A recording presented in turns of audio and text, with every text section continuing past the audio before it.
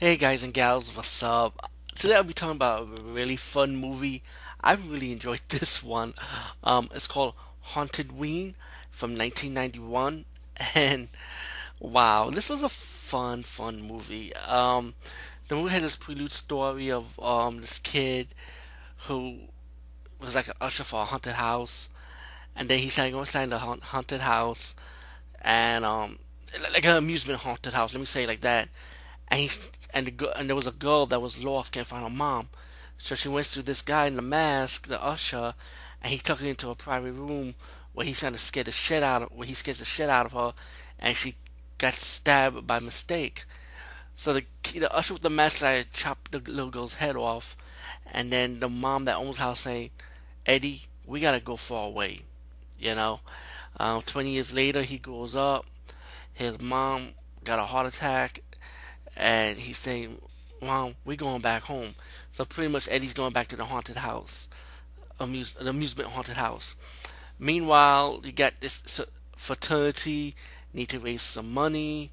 The fraternity leader has problems with his girlfriend, because because the girl wants him to spend more time with her, instead of the fraternity all the time.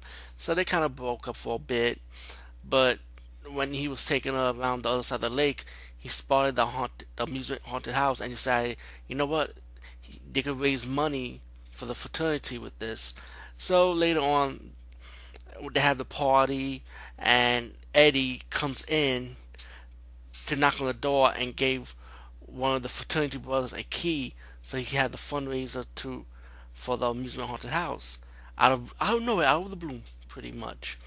And so once the fraternity got the amusement haunted house ready, Eddie will kill these people one by one, but he will capture them first and use them as the amusement show segment shows and start killing these people in real life while the audience think it's all an act. As later on they find out that it's not an act, pretty much. The kill scenes were fun kill scenes, nothing new but still fun.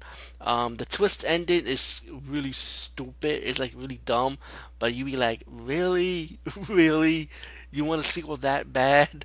But all in all, Haunted Ween from 1991, I really enjoyed this one. This was so much fun. Anyway, peace, guys, and see you later.